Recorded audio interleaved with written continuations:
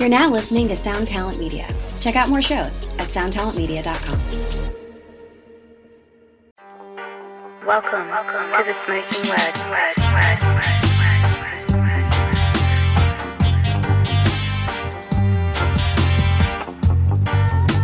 Welcome to the Smoking Word.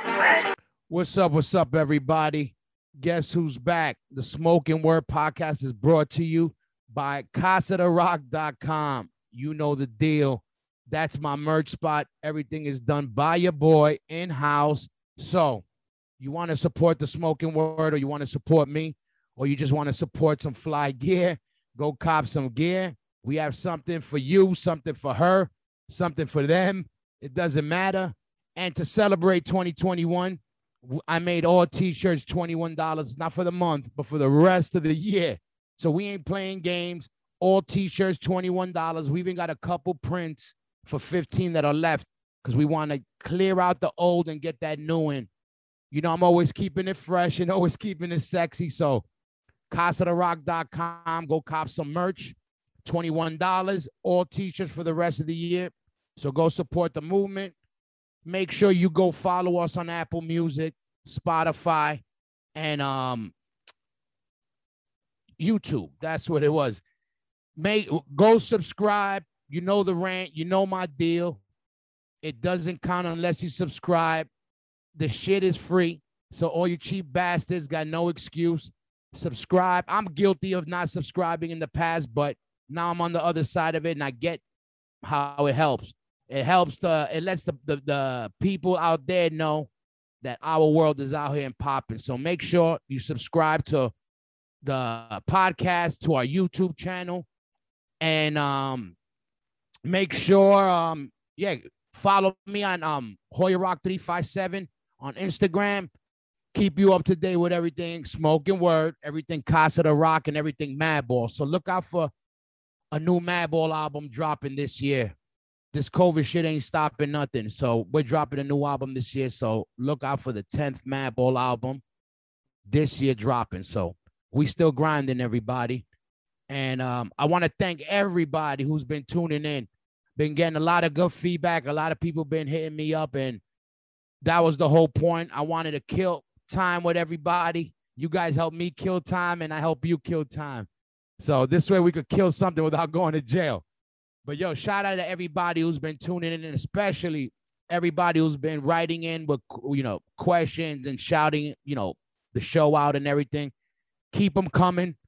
You'll get them read on the show. You could send your questions, your shout outs, or whatever you want to say to the Smoking Word podcast Instagram. You could send it to my Instagram, and we'll get around to it. So make sure you hit us up. Definitely mad love to everybody supporting the movement. We got a lot of shit planned. Look out for our YouTube channel. Don't sleep on it. We're going to get that shit cracking. We're going to have some fun with it. And I want to shout out everybody, especially in the New York hardcore scene, keeping the shit alive, keeping the spirit alive. So, you know who you are out there, and sending mad love to everybody out there. We in there and we ain't scared. You know the deal, everybody. But, yo, speaking of New York hardcore, I'm psyched to have this week my guest, one of my favorite drummers in the game and a New York hardcore OG. From Nausea and now Stone Sour, New York hardcore OG, Roy Mayorga. Let's set this shit off. To the Smoking Word.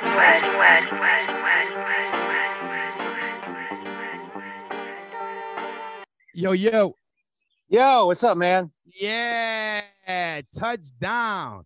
Well, you got sunglasses? I'm going to put sunglasses on. Yeah, now. you know what?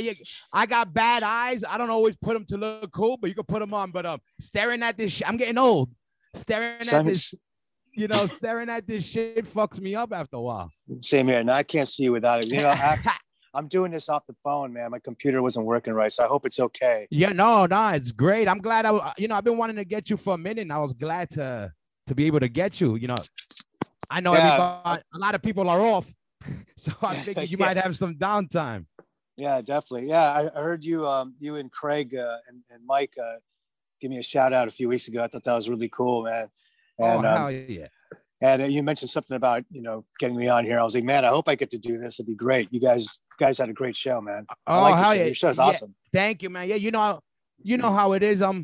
I restarted it because the whole COVID shit, but like Yeah. everybody started tuning into either they became pieces of shit or they started, sharpening their swords, And Yeah. I had this podcast years ago, and then I stopped because it was just very hard. Technology caught up basically Yeah. during COVID.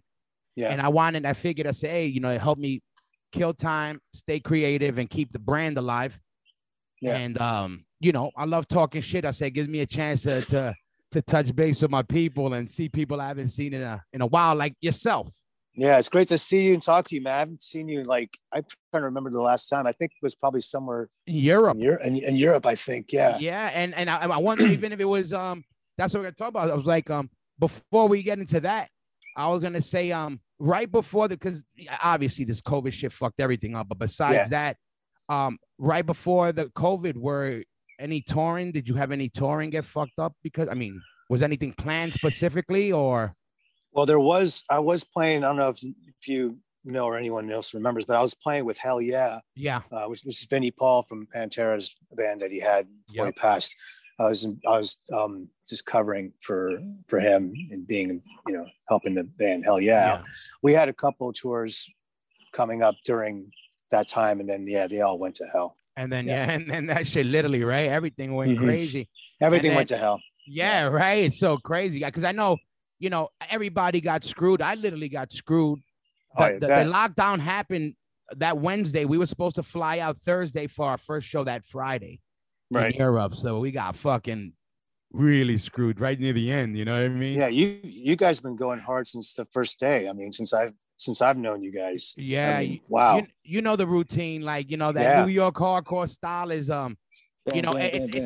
and especially especially with you, why I find you real interesting and why I like who you are in our world, because obviously you're doing bigger things and some cool shit outside of the hardcore world, but you a real hardcore dude, like a real hardcore dude. Like there's real hardcore people around, but you know what I mean? Like you have a big history, and to me, seeing where you came from and where you went and where you still going, that's that shit that, we root for, that from day one when you got, if it was whatever, so fly, if it was the next thing, we were rooting for you. You, Johnny, were like, hell yeah. It's like, that's what, that's cool, man. Yeah, we're all here for each other, man. I never forget where I come from, how I got here. It's all part of the journey. Like that's something I could never, ever, never forget, I'm proud of where I come from.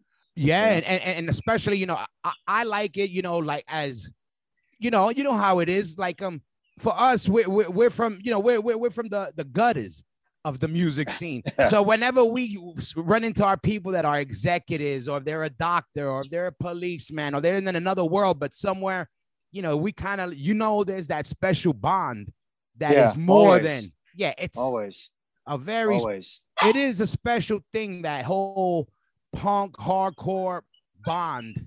I don't know why, but it seems more, I don't hate on metal. I love metal and I love hip hop, and they got great scenes, but something about our world that have this, there's haters everywhere. Well, you know what it is? I mean, all the scenes that, as you can remember it back then in New York, all the scenes kind of intersect, and everyone kind of hung out with each other. It didn't matter, what your music background was. You guys were all from the same area. You all got along, I hung out with different scenes, man. I hung out with people that would have gone to see Sonic Youth and the Swans. I hung out in that scene. I hung out in the punk scene. I hung out in hardcore scene. Hardcore and punk rock to me were pretty much together anyway. I mean, that's the same thing. It's just a little different stylistically, but I mean, I even hung out with club kids. I worked at clubs, Of course, that's New York. That's what I was saying. Like I hung out with hip hop guys. I mean, I worked at all these different clubs. places. Exactly. Like that's the special thing about, obviously we always New York hardcore, and we say it proud, and we love the whole scene, of course. But the special thing about that hardcore shit in New York was that, like you said, that mix that you grow up, you know, from punk rock so extreme to hip hop so different to club, and everybody, we mixed, we all got along, everybody lived in the same world, ate at the same places, but we loved. That's what I loved about you guys. Like, you guys had that hip hop element, but you guys were metal, but you were hardcore. Yeah. I mean, Freddie's practically rapping. Yeah, exactly. It's fucking awesome. Yeah. And from Set It Off. I mean, that record to me is like, I know. Love that record. And then and it's crazy. And let me ask you this, because I saw, but you know, I know you always been a talented dude, and I've always even heard, because I see, you know, as a drummer, I'm a big fan. You know that you brought flavor to a lot of rhythm bands. section, man. Yeah, rhythm section. I know a good rhythm section and the style that I like. And you have that, you know, your jungle's in your blood. You know, you can't help that. You know that. You know what's up. But I saw that you were doing, you know, which is this something newer or something later? The electronic stuff that you do now. You have, you know, all the crazy mad scientist stuff you fuck with. What's that all about? I've always been kind of doing that, even back then when I was in the scene. Like, my brother was really heavily into electronic things. So the synthesizers has always been around me, even before I was into punk. I mean, I was kind of together as I was getting into punk. I was getting into electronic music, like, you know, early Human League and stuff like that, you know, and early, you know, Ultravox and Kraftwerk. I mean, those are the bands that really got me honed in onto electronic music. So even though through the 90s, when I was, you know, just getting out of Nausea, I was in another band with John from Nausea, another band called Thorn, which was kind of more electronic, but more industrial with some metal on top of it. So I was using a lot of samplers and sequencers then, and doing remixes. And I was really into drum and bass and like some like acid house music and shit. I used to love all that stuff. So I worked at a lot of those clubs that played that. So there's an influence, you know what I mean? Yeah, you feel the pulse, you know, and if you're a drummer or into that, it's gonna naturally, you know, rhythms. It's a drum, you know? It's a drummer thing. I'm attracted to I love that. And even working at places like Save the Robots, like the after hours clubs, I was exposed to a lot of different music, a lot of different, you know, hip hop or house or anything I was playing at the time. Like, shit, I mean, Soul to Soul was always playing. I love that. I still love Soul to Soul. Hell yeah. No, but those are great drums though. Like, you know, that type of stuff programs, is just solid. Awesome. Solid the beats are fucking amazing. I love beats, man. I love beats. I love like, you know, shit like, you know, the old 80s hip hop, like, you know, Curtis Blow and UTFO and you know, obviously Run DMC and those big, you know, drums. Boogie Down Productions, that shit. Now, let me ask you, so was your brother who was into that, he was older than you, younger than you? He's 10 years older than me. So he was already up on some other shit. Yeah, I mean, he steered me in the right direction with a lot of different kinds of music from the get-go. I mean, from like the 70s, it was all about Kiss. He got me into Kiss. I got into AC/DC, Black Sabbath, Led Zeppelin. Like, that was those are the bands of that decade for me. And then 1980 came along. I was already figuring out punk and all that just through seeing Devo on Saturday Night Live for the first time in 1979.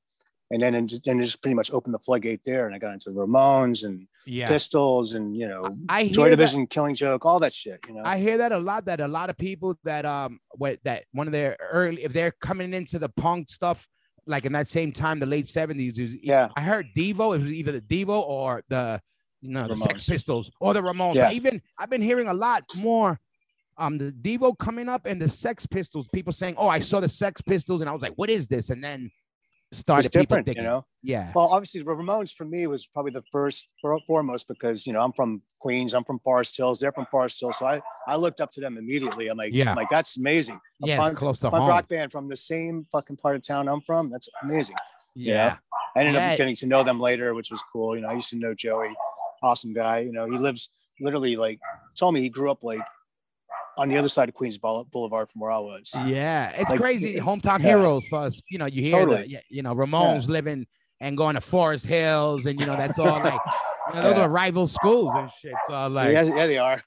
And then all right, you got that early, and then you know the punk stuff or whatever. Like, so your early punk stuff, what was it like? Did you come up like all these other guys, like with the Max's Kansas City and that whole world? And oh no, I'm not that old. yeah, because to me it's that's way before my time. That's what I mean. That's some old, but I know again, back then, not, there was a lot of young kids also. So I wasn't sure if you were part of one of those. We all know the youngest kid that hung out at Max's Kansas City would be Harley Flanagan. Yes, he was definitely. Like that guy, he's like, was been there from the beginning. Yeah. That's the guy you need to talk to, Max's Kansas City about. Yeah. Or Howie Pyro is another guy. He used to be in Degeneration and The Blessed, and those guys, that's their scene. My scene was way later. I mean, like I was living in Philly, Allentown at the time. So I didn't live in New York always. All right. I grew up the first 5 years of my life there. And once my parents split up, we couldn't really afford to live there anymore. So we lived in Pennsylvania. Uh-huh.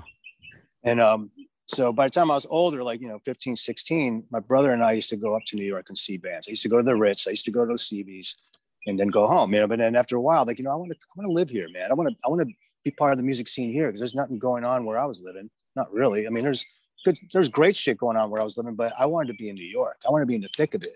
Yeah. That's where I thought that's where I belonged. So I ended up there eventually, like late 80s. Yeah. Nausea was pretty much the reason why I moved there. Yeah. So how did that fall in? Because to me, I know you, well, our first most interaction with me, like for me personally with you, obviously you knew Roger and all those guys way earlier. Me was from, what you will talk about. And I always tell everybody that you were one of the dopest sound men. I always talk about it, and that's my shit. And I remember when you and I first met was at Wetlands, actually. Yeah, exactly. And I remember being like, you were the first guy to make it sound like a real band.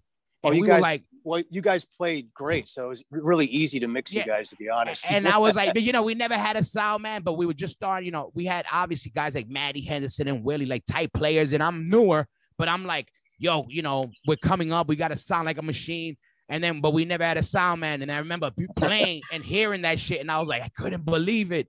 And then I was like, and he do sound, you're a drummer and you do sound. Like, to me, I was such when especially younger, I was thinking you're only allowed to do one thing. You can't be, like if you spread yourself, you're gonna be whack. And I, thinking like, no, you could be dope at a lot of things and just give it a chance. Well, that was my way to make ends meet so I can survive and live there and be lucky to play a show at the end of the month and rehearse. I did whatever I could do to achieve that. Yeah. You know what I mean? Yeah. Or work at a bar. Everything was off the books back then. Yeah. No, but there's guys that worked everywhere. But there's sound guys that will put the volume up, and then there's guys that'll make you sound good, like you.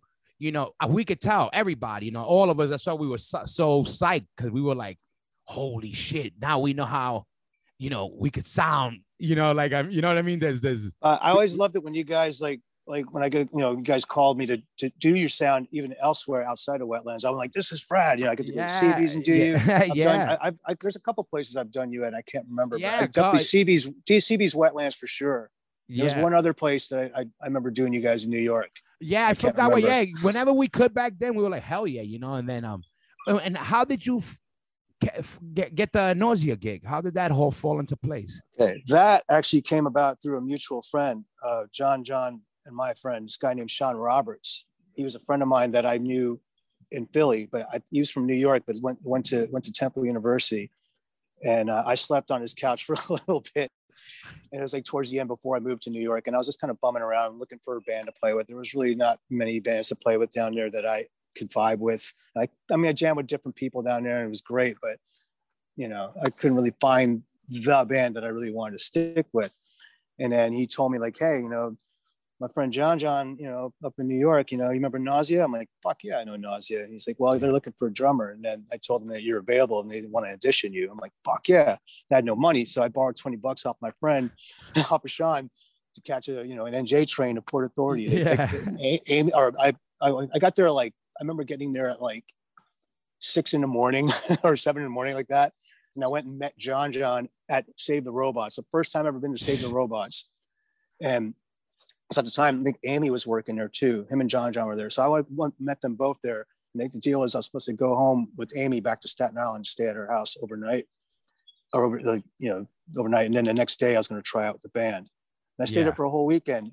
And they're like, you got the gig. And I went back home like, yeah. Went back home, packed my stuff up. All I came with was just a drum kit and a duffel bag of clothes and another $20 I bought from inside.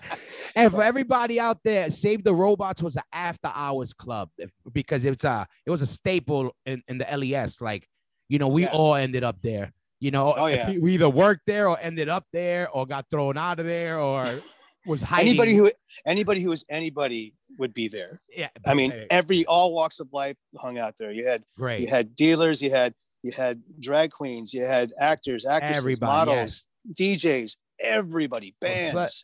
New York was, I love New York. It ain't the same. I don't want to be that guy. It ain't the same. We know it ain't. But how great was it then? It was special. Like that whole era. Like, you could walk down the block and it's like, you're going to run into Blood Clot. Oh, you're going to run into Roy. I'm going to run into, right? You know, it's just going to the store. You're running into Civ. And this guy is Chris Garver is walking. You know, it was it was just oozing of subculture everywhere. You know, I don't know what it's like these days. I'm sure there's still some sort of subculture going on there, but not that we're really aware of. I'm not aware of because I haven't lived there 20 years. I know. But I feel very fortunate and lucky to at least caught the tail end of that place when it was the way it was. Yeah. And the same thing with me. I caught the later end and I caught that and I'm happy because it was still that, you know, like, I'll go to Avenue 8 to get an egg cream and then, you know, Blood Clot is walking. And then you'll see that Roger walking his dogs 2 blocks down. And then, you know, I mean, exactly. It was like, you know, it would be like a hardcore Disneyland for some European kids, you know, back then. Sure. You know, no, it was great, man. It was great, you know, growing up in that time at that age right then and there. And I learned a lot, you know, I really did. Let me ask you this, because this is pretty funny. So, because I don't know what your situation was in Allentown, but I very much doubt it was squatting. And then coming nothing like that there. Exactly. And coming into, you know, especially then, you know, from obviously Nausea, but also AF, they were part of the whole squat scene, you know, like, you know, they were that world.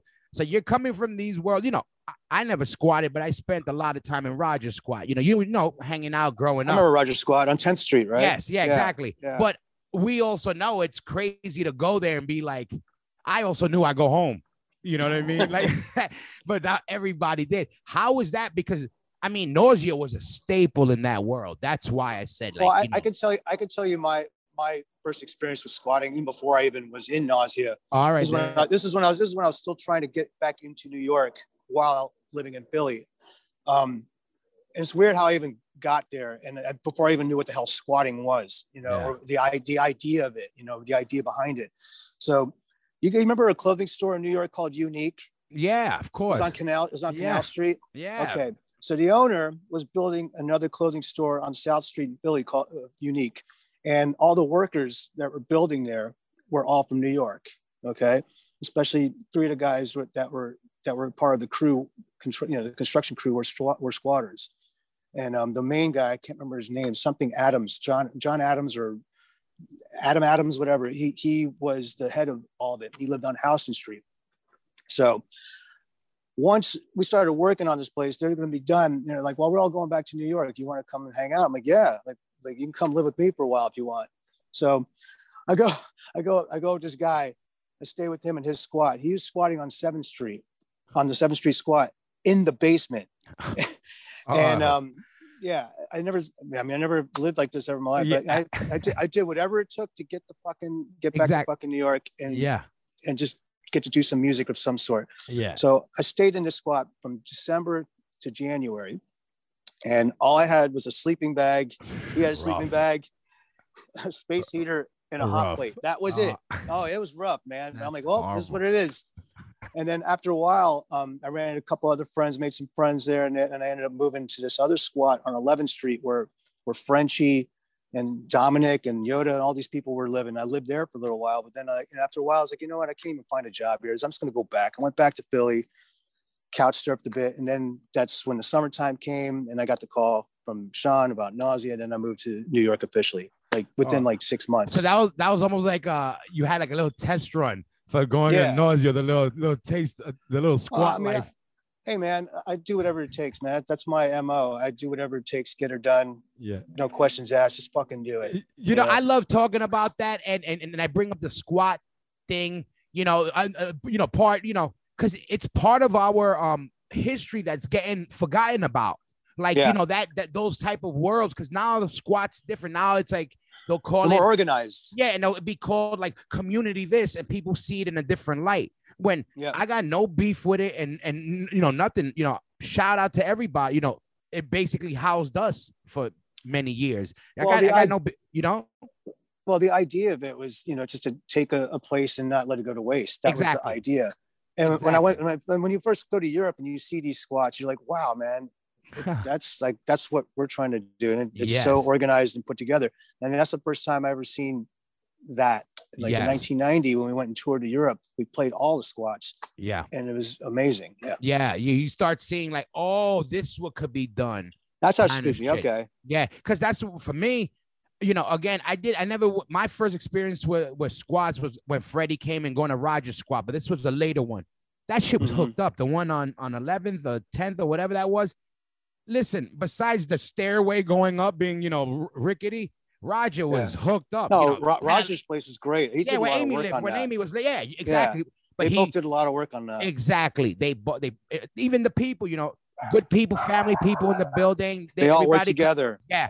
And Roger had a spot that I was like, fuck, you got TV, phone. This ain't a squat. Like I was picturing like, those other squats that we know of, like. Well, a lot of those other squats were, taken over by, the wrong people and just used it for the wrong reasons. You know what I mean? So I didn't want any part of that either. And after a while, shit starts missing and it's like, okay, I can't handle this anymore. And then it becomes more of those are like drug dens than just squats, like where people are trying to make something happen and it just becomes. That's not right. Yeah, that's not right. And how was that then? Because I started going to Europe, in 94. So it was still half squats, half clubs for the hardcore band. So I still caught a lot of, the early days, but there was still some rough spots. There was the hooked up squats and there was still some really rough ones. How was it for you guys back then? Well, Germany and Holland, I can recall right now, like those were the really like well put together, squats, like we're really tight community and everyone just like, with each other. I mean, of course, there's some places that weren't too together. I mean, when you went more Eastern Bloc, like those were really, those were hard. Stuff. Yeah. Yeah. I mean, they're just getting their shit started. They just had communism. Communism was abolished by then, like just a few years before. Yeah. So they're still just picking themselves back up. But the people on the Eastern Bloc are amazing. Everybody in Europe was great, man. We got treated really well and we worked with everyone and everyone was cool to us. It was great. Yeah. Out there, again, for us, I grew up there, now, I've been going. It's your second home. Absolutely. It's insane. Like, I be telling people, not till I sat down there in this COVID shit and really looked at it. Me and Freddie haven't been off a stage this long in 26 years. That's insane. And that was because he went to jail. That was the only reason, whatever, how many years ago, that was the break. And then we think about it and I'm like, man, I've been going this since I'm 19 years old. You know what I mean? Yeah. And I'm like, it literally, I grew up there. My whole adult life was there. And I noticed that now, like I always talk, I always joke with my German friends and we all do our banter, but those are everybody, those are my brothers and sisters in Europe. Like I grew up with them since I'm 19, 20 years old. Yeah. And they grew with us. Now I seen people that grew up with us that came to see us the first time, then come with their girlfriends or boyfriends, then they're getting married, then they come pregnant, then the kids come. Now the kids are coming by themselves. Like it's insane. Like it's pretty insane. I can't believe it's been 30 years already now. We've been all doing this. I know. It's I see it with my hat to the back, like in like basketball shorts. I'm like, yo, grow up. I tell myself. How crazy is it that you and I, like right now, we both witnessed Europe change from 1990 something to now. Like back then, I mean, it was just countries. Yeah. There was borders. There was currency in every country. Now it's one currency. Yeah. There's no borders. That. Yeah, exactly. Wild, absolutely. And I remember and now, it's common for, if you meet a German that does not know English now, it's weird because everybody back then you would meet people that didn't know English at all. Remember, it used to be from the language, all the different currencies back then. You remember that, you travel, you fall asleep and you miss the border. The next thing you know, you got the wrong bling blongs, for the next country. Oh my God. Yeah. And that was a bitch. Yeah, and you come home with all this fucking different currency. Like, how am I going to change all this shit? 50 pounds, your pants are dragging. Oh, I remember. Oh. I remember in Poland, like you can't really change that money anywhere. The first time we were there, I was like, I was 20 years old. And before we left, I was like, well, I'm going to do it all this money. Like, well, give it to someone. I'm like, all right. And there was an old woman, like, just, hanging out, like, pushing her cart of groceries. And I kind of tapped on her shoulder. She's like, she looked at me like, what? Like, kind of looked me up and down, like, holy shit. Like, what are you going to do? Yeah. And I gave her all this money. It was like $1 million worth of Slothies or something like that. Like $1 million bill and a bunch of, she like, oh! I'm like, I go, it's for you. I go, I'm not gonna be able to do anything. She like started crying. I'm like, I'm sorry. I'm like, is this for you? I started crying. Yeah.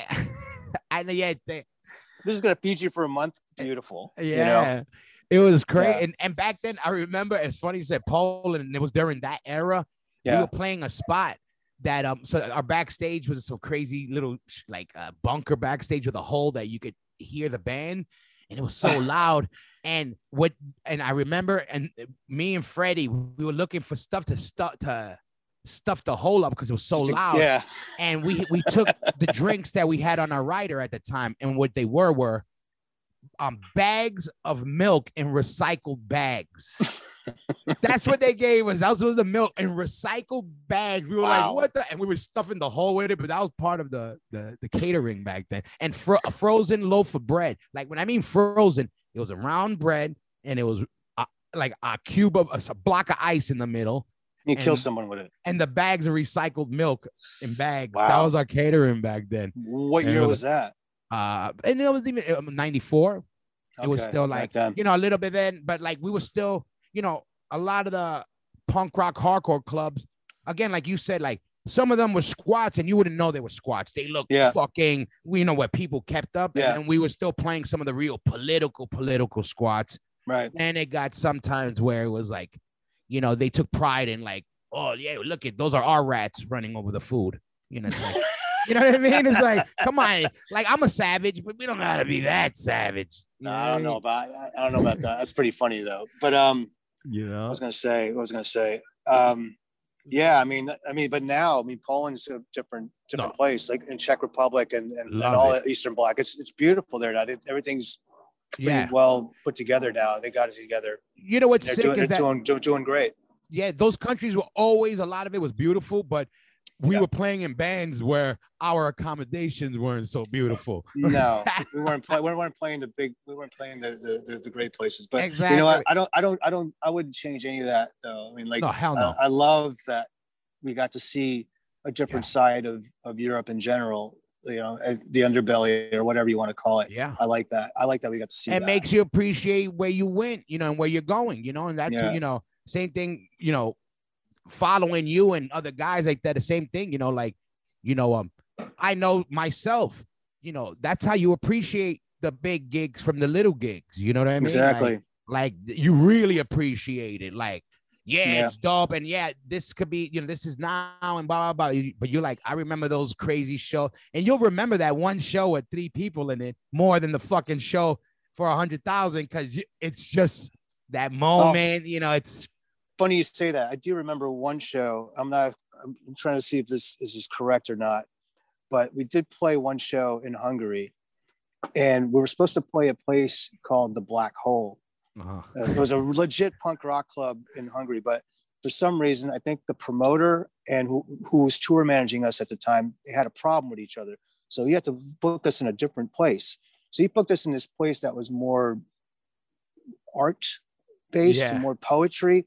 People are into. There was actually an Andy Warhol exhibit going on upstairs in this place, and we played downstairs in this place that looked like the cavern where the Beatles played. And we showed up and played. Right, I think we're the only band that played, and it was packed. But it was packed with people fucking spitting on us. Oh yeah, they hated us. It felt and looked like Sex Pistols playing at the Longhorn, Texas. Oh yeah. I'm like, what the hell is going on? I'm like dodging freaking bottles and spit. I'm like, what the fuck is going on here? And there was one person, I remember John thought he was going to get clocked as well. And this guy came at him because the stage was like just a foot tall. The guy came at him, stepped forward, and John like Sid Vicious him, like basically hit him in the head with the bass, like bam, like get the fuck away. Yeah. At the end of the fucking night, the guy comes, man, that was the best show I've ever seen. He's holding his goose egg. He's like, I love Nausea. I just got the Extinction album. I'm like, you? Yeah. Like you're the only guy that liked the band. The biggest. Oh yeah. But yeah, that's one show I'll never forget. Yeah. That's insane when that happens. And exactly like in the early days we experienced, because, definitely now, obviously, things ain't the same when we were around, vibes and times or whatever. I don't hate, but they're not the same. But back then, the punk rock element was still a big part of the hardcore scene, where you had that could happen. Like we played, I never forget this show, and I think it might have been 96 or something. It was, we played Fuck Reading Festival in the UK, right? In England, right? And it was great because I got to see, we played with GBH, Peter the Test Tube Babies, the Anti-Nowhere League, the Weirdos, you name, and we were on tour. It was us, Refused. I think Sycamore might have played. It was amazing as far as the OGs. I got to see all the clouds. I was like, GBH here, perfect. But so Refused goes on, and I just see them get covered. And shout out to Refused, nice guys. But I love that band. I see them get covered in lungies, and I'm like, we all know our history and whatever. And I remember me and Freddie looking at each other like, first motherfucker that spits on us, it's on. Like we're jumping in that crowd, we're fucking everybody up. But you know what I liked to, what I loved, and why I give even those scum punks credit. I think they got the vibe when we got on. Nobody spat at us, but it was a good show. We didn't. We don't hate on punk rock. It's part of the DNA. We don't hate on skins. Yeah, but you know what? Yeah, but you know what? I'm from that, but I never fucking want to spit on anyone. Exactly. You can't say it's a punk rock thing. It's just a fucking asshole thing. Yeah, well, yeah, I know, but some of on anyone. I agree. Yeah. But some of those guys will like try to be the punk. They think punk is right. Those fucking guys watching too many movies. Exactly. They're watching Quincy too much. Yeah. How crazy was you see, kids now don't know. And I caught the Quincy. I was young, but because of my older you remember brother. that episode? Yeah, because of the moshing and all that shit. I want to see you choke. Yeah. And on Chips too. There was on Chips. Right. William Forsythe was a skinhead. He was a skinhead on that. It was amazing. I think the name of the band on Quincy was Mayhem. Yeah. Oh shit, that's like legit, like a legit something like name. that. Mayhem. It's like it's a fake band. With a pseudo, edgy punk name. And let me ask you this, because I knew you played instruments, but Craig was telling me that you were an ill guitar player. Like, what was your first instrument? I know I know you dabble and everything, but like, what would you say is like obviously drums? Drums, my primary. Drums is your primary, but guitar, you came up playing a lot of guitar? I came up playing guitar, pretty much right after, while learning drums. It was like drums, and then when I got to be like 10, 11 years old, that's when I started playing guitar, because my brother had a guitar. So I took the guitar and I started playing guitar, really simple, And then when I got a hold of the whole punk thing, that's when I really started playing guitar, because it's all chords. I can do this. Yeah, I can do this. I don't have to be a fucking virtuoso. I kept thinking like, I'll never be like Eddie Van Halen. Exactly. That's a freak of nature. But I could do this. I could play Sick Boy by GBH. Okay, that's cool. I could play Sheena Was a Punk Rocker by Ramones. Fucking great. So from there, that's how I learned how to play guitar. And then I discovered Metallica and Slayer. Game on. Yeah. And even with drums. I was really hell bent into punk at that time, and I was not really giving a lot of metal a chance because I was so elitist. Like, of course, it's so metal. You can't. You're not allowed to. Yeah, back then you couldn't do that. But my best friend in high school sat next to me. He was like the token metal dude with the jean jacket and the vest. And I had the big mohawk. And he's like, "Yeah, you like all that fucking punk shit, that Discharge shit. Listen to this." And he gives me this tape. I'm like, "Metallica? What the fuck is that?" He's like, "Dude, listen to it." I'm like, "All right." And it was Ride of Lightning. Yeah. First song, Five Power Fire. I'm like, okay, I'm in. Yeah. I'm getting a second kick drum. Exactly. So okay, all right. So you started drumming early. All right. So now I can at least get you for 3 styles that you were getting into. All right. So early on, who was a drummer that you looked into before the metal came in, or before the punk? That's easy. There's 3, 4 actually. John Bonham, Peter Criss, Neil Peart, Stuart Copeland. Those were my 4 drummers. That's everybody. That's my 70s decade idol drummers. And that goes for everybody right there. You pretty much got a good And when you got into punk rock stuff, who were the guys that you were like, yo, I like what they're doing? Because obviously, what the four you named, that's the basis of any music, right? That you just named, that covers everything. But well, I mean, the guys that were in the world. Well, in the world of punk and no wave and all that shit. Yeah. I mean, there's a big list of them because there's many different subgenres of that whole underground pick music some scene. Cool that would help with because a lot of people here, especially that know from obviously the punk, they know from the rock and the metal stuff. So what do you think were some of the elements of those influences that gave you, Well, for the punk part of it, I mean, I can go on and say like Paul Cook from the Sex Pistols. He had a great fucking pocket groove for that. Yeah. Chopper Headon from the Clash. Let's see, Paul Ferguson from Killing Joke. Yeah. Pete DeFreitas from Echo and the Bunnymen. I mean, I can go on. Yeah. Just really simple drumming, like Kevin Haskins from Bauhaus. Like they had a vibe. They weren't like virtuoso drummers like fucking Bonham and Neil Peart, but they had a vibe and they had an attitude. Filthy Phil from Motorhead, and for God's sakes, I mean, that's the godfather of And then from there on, Dave Lombardo, Yeah, that's what I was gonna ask guys you. Like that for the metal, for the now you're going to through the thrash guys, the guys you like, because for thrash, my drummers are Bonham. I'm a Sabbath guy, but Bonham's the man. I love Bill Ward, of course. Yeah, of course. Bill Ward. Sorry, Bill Ward. No, but of course, that's flavor. Bonham is flavor and technique, and Bill Ward is soul and flavor, and those are I love those guys, like that style. And then when the thrash came, Lombardo was my guy, and still to me, I'm like, all right, when you take thrash, you could start off. That's a good starting point. Then you go and end up wherever thrash metal. Like his drums. I mean, even to this day, and is a voice. It's not just drums. Yes, it's a riff. It's like a guitar riff. What I describe more so than any drummer. Yeah, because I'm really a nerd when it comes to dissecting grooves and trying to find.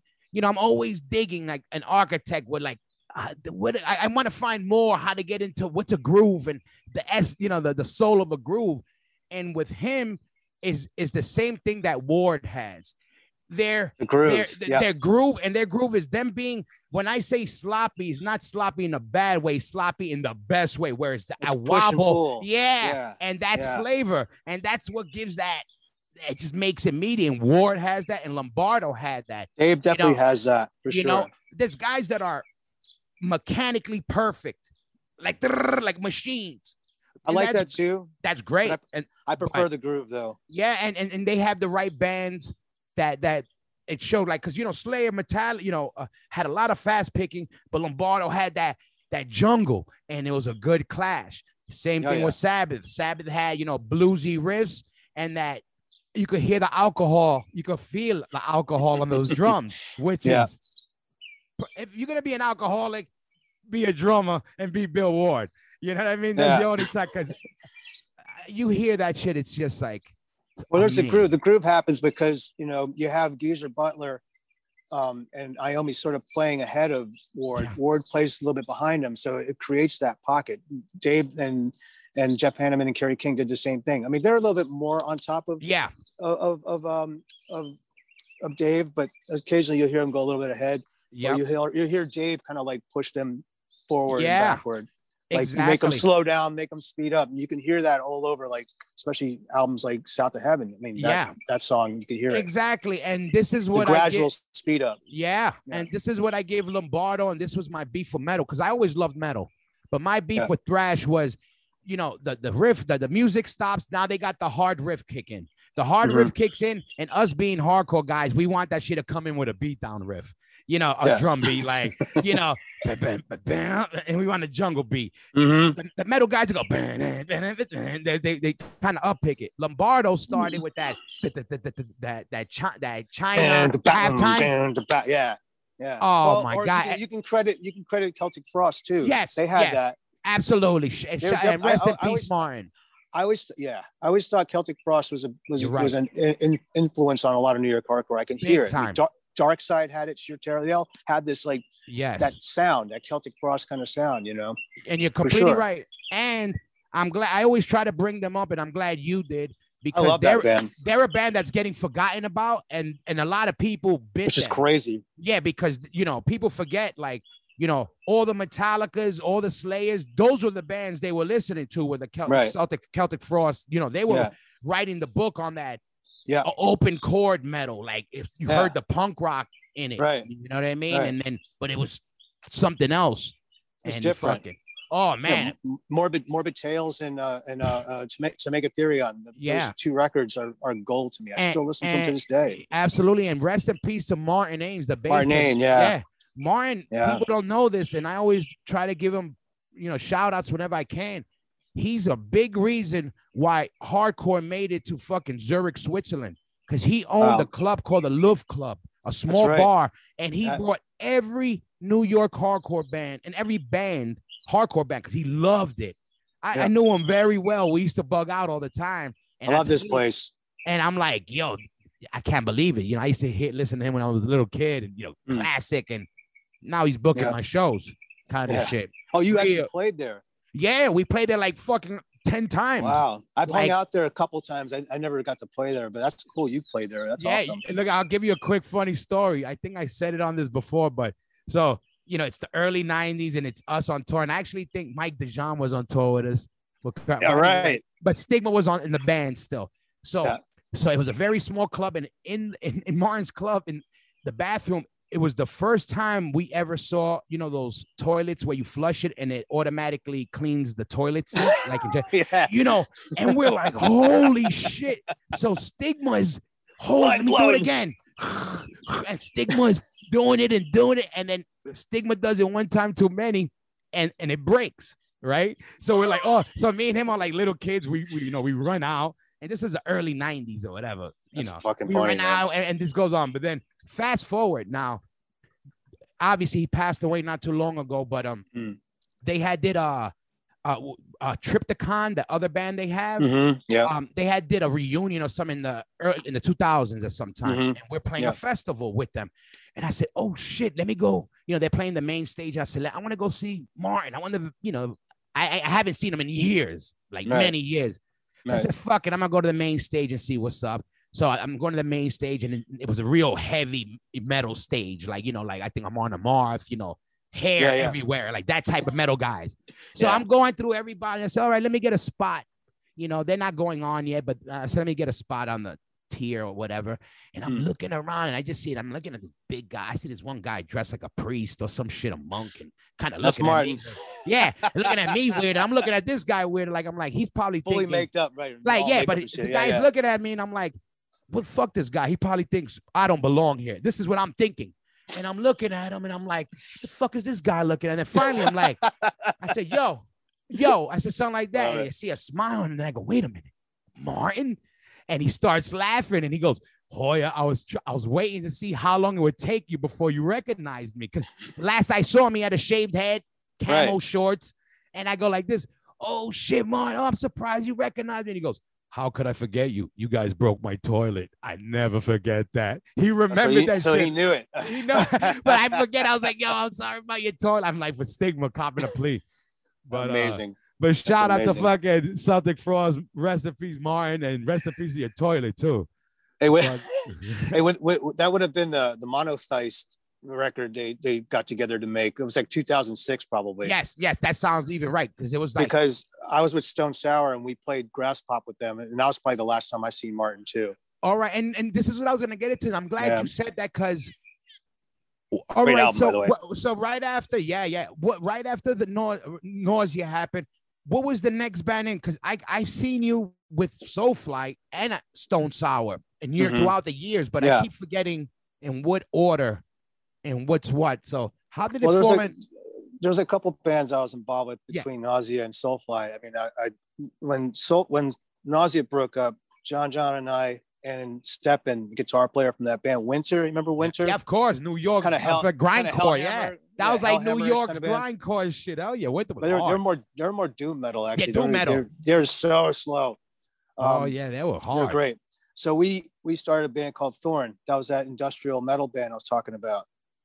We did that for a few years, and then I joined up with Shelter toured with them for Yeah, a few remember months. you did the Shelter. Yep. Yeah, that was great. I forgot all about that. And after that, I played with Crisis for a little while. Yep.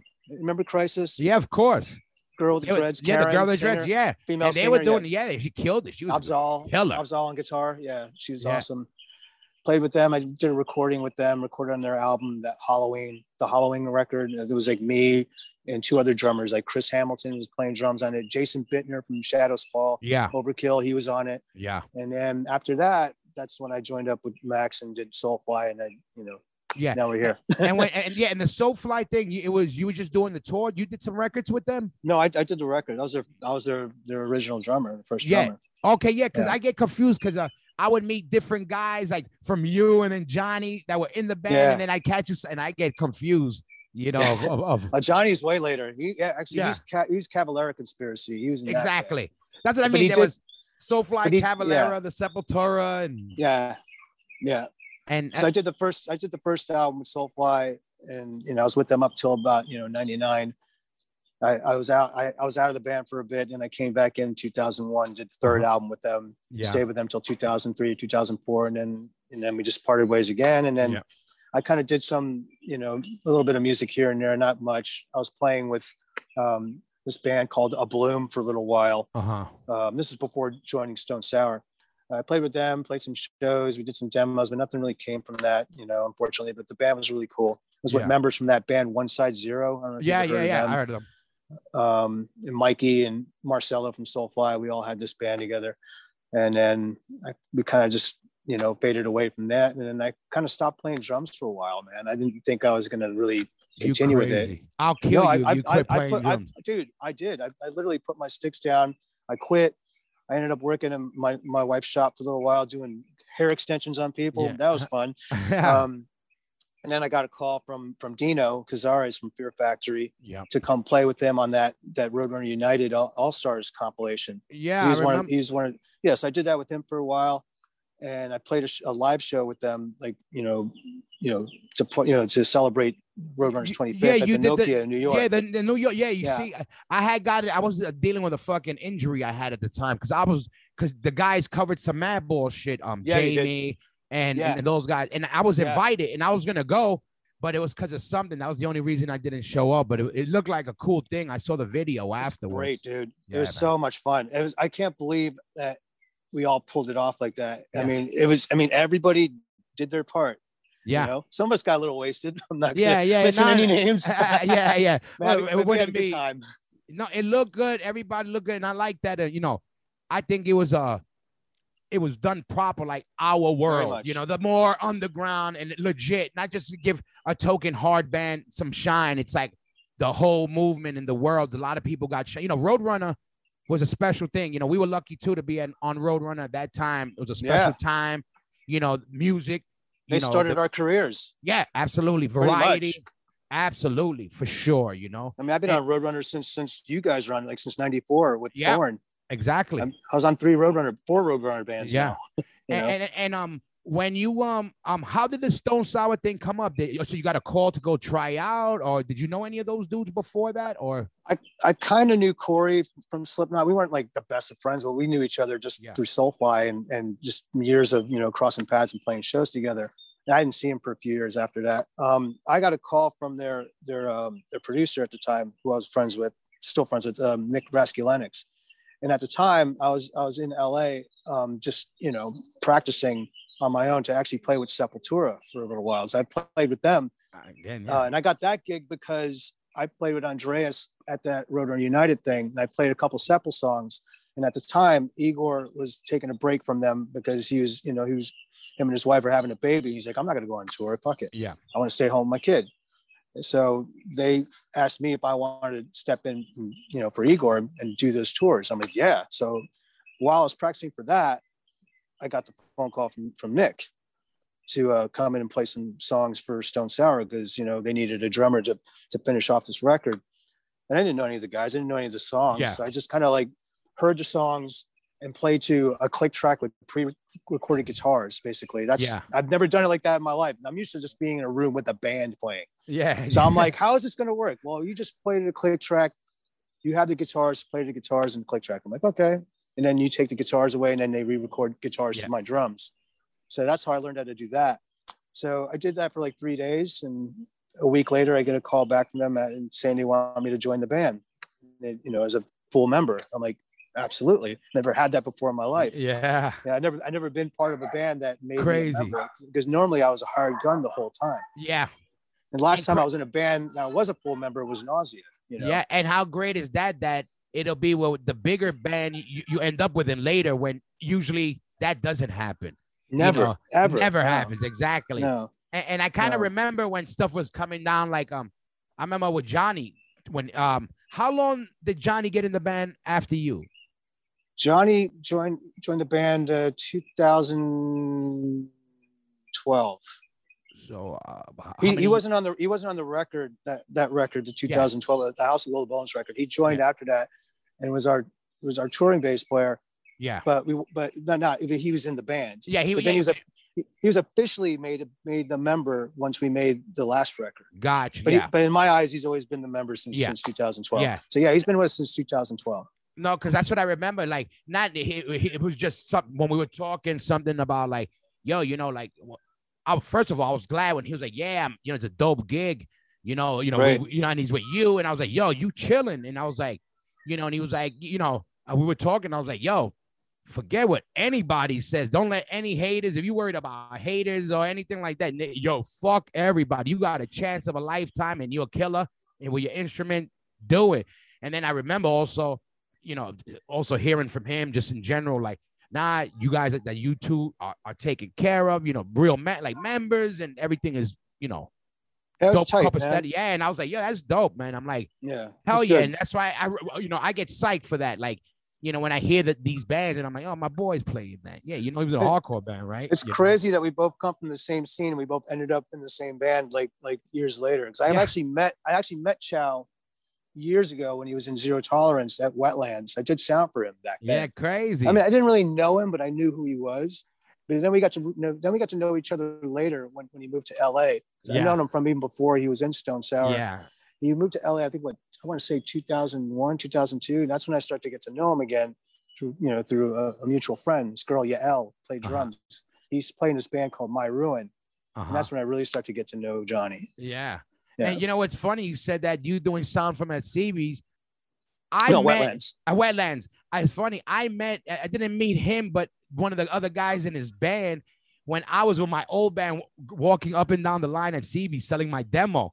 And I ran into this Demise. It was just Demise. That's right. Yeah. And then I remember going up. I was walking up and down the line. Yo, $5, 5 songs, $5. This is the hardest shit.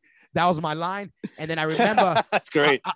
One of the guys in his band, I might have been the singer. One of the other guys, he was like, yo, you want to trade? And he was like, hell yeah. And he goes, yo, we from Buffalo. And I was like, what are you doing here? Like, that's so far. Like, I was like, what are you crazy? And he's like, yo, check it out. And we traded demos. It was Zero Tolerance. And I was like, all right, cool. And then fast forward, Johnny ended up playing in a bunch of bands, with everybody in New York. Everybody. And then, again, we didn't see each other. And then he started popping up with the Soul Flies. And, shout out to the Sepultura guys for freaking giving the New York hardcore guys a fresh air fund. You know what I mean? Getting them out of the LES in New York for a little bit and shit. Yeah, man. No, but not it's good. And what's the deal now? Like, what's it looking like on your end now with anything? What are you hearing? Music, or you just cold wait, or you just I'm just waiting, man. I'm waiting just like you, man. I mean, I don't know anything what's going on. I mean, even for Stone Sour, I don't even think there's anything happening with that for a very long time, because Corey's got other stuff going on. He's got his solo band. He's got Slipknot coming up, and a lot of shit. I mean, Chow, he's taking care of business with his restaurant, Mosquito Chow's in Buffalo, kick-ass place. Yeah, I want to get him here. I want to get him on too. Definitely, you got to get him on here. Absolutely. Oh my God. Yeah. I miss that guy, man. We haven't seen each other like, fuck, man, almost 2 years. Crazy. Can't believe it, man. And and anything with the electric stuff, you releasing any of that shit, or you just doing that for therapy?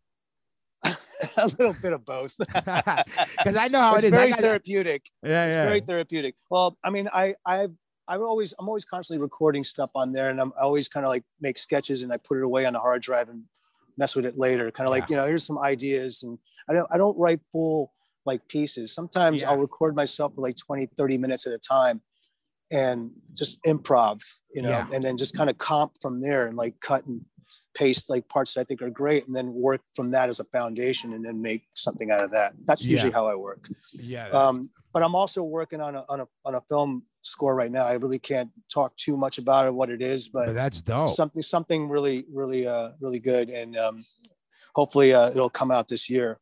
And that's the electronic stuff you're doing, or a little bit of everything? Just music in general for the scoring stuff? Well, the score is going to be, it's not going to be all electronic. At first it was, but then the director and the producer and myself thought it'd be better to have it a little bit more cinematic, a little bit more orchestral movement in there. So I'm making a hybrid of orchestral and synthesizers. So I'm using like an orchestral library. I use Vienna Instruments in case anyone wants to know what it is. It's a software program. It's all sample-based library. You use Native Instruments Contact, or actually you use their interface engine, Vienna Instruments. It's great. Sounds great. Like I have access to a whole 50-piece orchestra and like instead of touching of a button. It sounds so realistic. The articulations are great. And I do like a combination of that, synthesizers, and I do, make my own sound effects, like, taking cymbals and close micing them and tapping them and gotcha. Yeah. Bending them, slowing them down, reversing them, and just making it do things it's not normally, what's not normally to do. So you just mad scientist. That's what I always say. I got you. I was like, this guy's like a mad scientist with these plugs. Always experimenting. Yeah. And I get a lot of kids. I get a lot of young kids that listen to us. And real quick before we end, in general, real quick, what was your first real kit, and what are you playing now? And then real quick, what's your word to any new drummers? Because I try to push this, and I think you could attest to this. Sorry, that's all right. My whole shit. My bad. That's all right. Yeah, that's all right. Yeah, you lay it down. You get comfortable. One more time. What were you? What were you saying again? What I was saying is with the drums, a lot of kids are listening to this. A lot of new kids listening, drummers, and what advice would you give kids? Because I this is what I was trying to get to. I do it with bass. When I was a kid, I used to think, I need to have a SVT. I need to have an amp. I need to have a Fender P bass. I need, when at the end of the day, the brand doesn't matter. It matters of it doesn't. You putting the time in, and you sharpening your sword, basically. And what I wanted to know from you real quick was your first real drum set, and what are you playing now? And also, do you feel the same way about kids shouldn't worry about brands and fucking, what the next drummer's playing, and worry about fundamentals? Well, first off, yes, I agree with you. Worry about the fundamentals. Don't worry about what brand of drums you're playing. As long as you have a drum, it has a skin on top and the bottom, and you have a pair of sticks, that's all it needs to be. It doesn't need to be Pearl, it doesn't need to be DW. Yeah. Just get a secondhand drum kit. Go to Facebook Marketplace, go to eBay, get a cheap drum kit. Yep. And start there. You don't have to have the best stuff in the world. As long as it plays and you have the heart and the passion, that's all you need. Yeah. And it starts there. You have to have the heart and the passion. You can't just teach a kid to play drums. That person, girl or boy, needs to have that in them. Yep. You have that in you. I don't force that upon my daughter. Like she's grown up around all instruments. Like I have pianos, guitars, drums. She's not gravitated to any of them. Though every now and then I try to, you want to come in and play some with daddy? Yeah, I'm not really into it. I'm like, okay, I don't want to push it on my kid because I want it to be fun for her. Absolutely. You know what I mean? Everyone's expecting, is your daughter playing drums yet? No. Maybe she's a late riser. I don't know. She keeps saying she wants to do guitar and bass, but I have that stuff, and she can, she's lucky she has that and she can use it. But for kids out there, you want to play drums, just get a decent set of drum kit. I mean, I went into my room to show you my first drum kit. I have a picture of myself with it. Oh shit! I'll get at it. Oh shit! There you go. You see everybody with the KISS logo. Exactly. Look at that. This is from 1976. That's a hard pick. That's a real. These drums aren't even real drums. Those are toy drums. These are stainless steel or whatever they are. They're steel drums, and it was bought at Toys R Us. There you go. They're called Sterling Beat. Yeah, hell It yeah. didn't even come with a snare drum. It just had 2 toms, a 4-tom, a kick drum, and a crash cymbal. And funny enough, that crash cymbal, that position, it's still there on my kit to this day. Yeah, I'm still right here. Yeah. There you go. That's what I try to tell kids, a lot of new kids, because it's like city kids with sneakers and just the youth. You got to have what's new, what's hot, and whatever. When I have them Pumas. Yeah. And at the end of the day, even me coming up, I had all pieces of shit equipment because I couldn't afford real shit. But I really wanted it to write music, and I ended up, teaching myself because I really wanted it. And then I learned how to make what I had work, and that's what I tell people. I go, you learn how to work on. You don't got the best gear, but you learn how to work on your ear. You learn how to work on your resources. You got to learn to work on your hands, because that's going to make that shitty setup sound better the tighter you play. Exactly. You work with what you got. Exactly. And play the records. And what are you playing nowadays, now that you're a big boy? Now you ain't a little boy no more, and Toys R Us ain't going to cut it. Well, now, now I'm playing, I'm with DW. Oh, yeah. Good. Been with them for the last 16 years. Good. And were they your first drum hookup? Like no, my first full drum hookup I think was Tama. That was only for a few years, but then DW, like, they take care of you. They once I started getting the ball rolling with Stone Sour, they jumped in and they took me on. And that's great with they're a great company, especially great company and with drums, which is very expensive. The bigger, drums is one of those things you could add forever. You know what I mean? And I'm very fortunate and grateful to have them.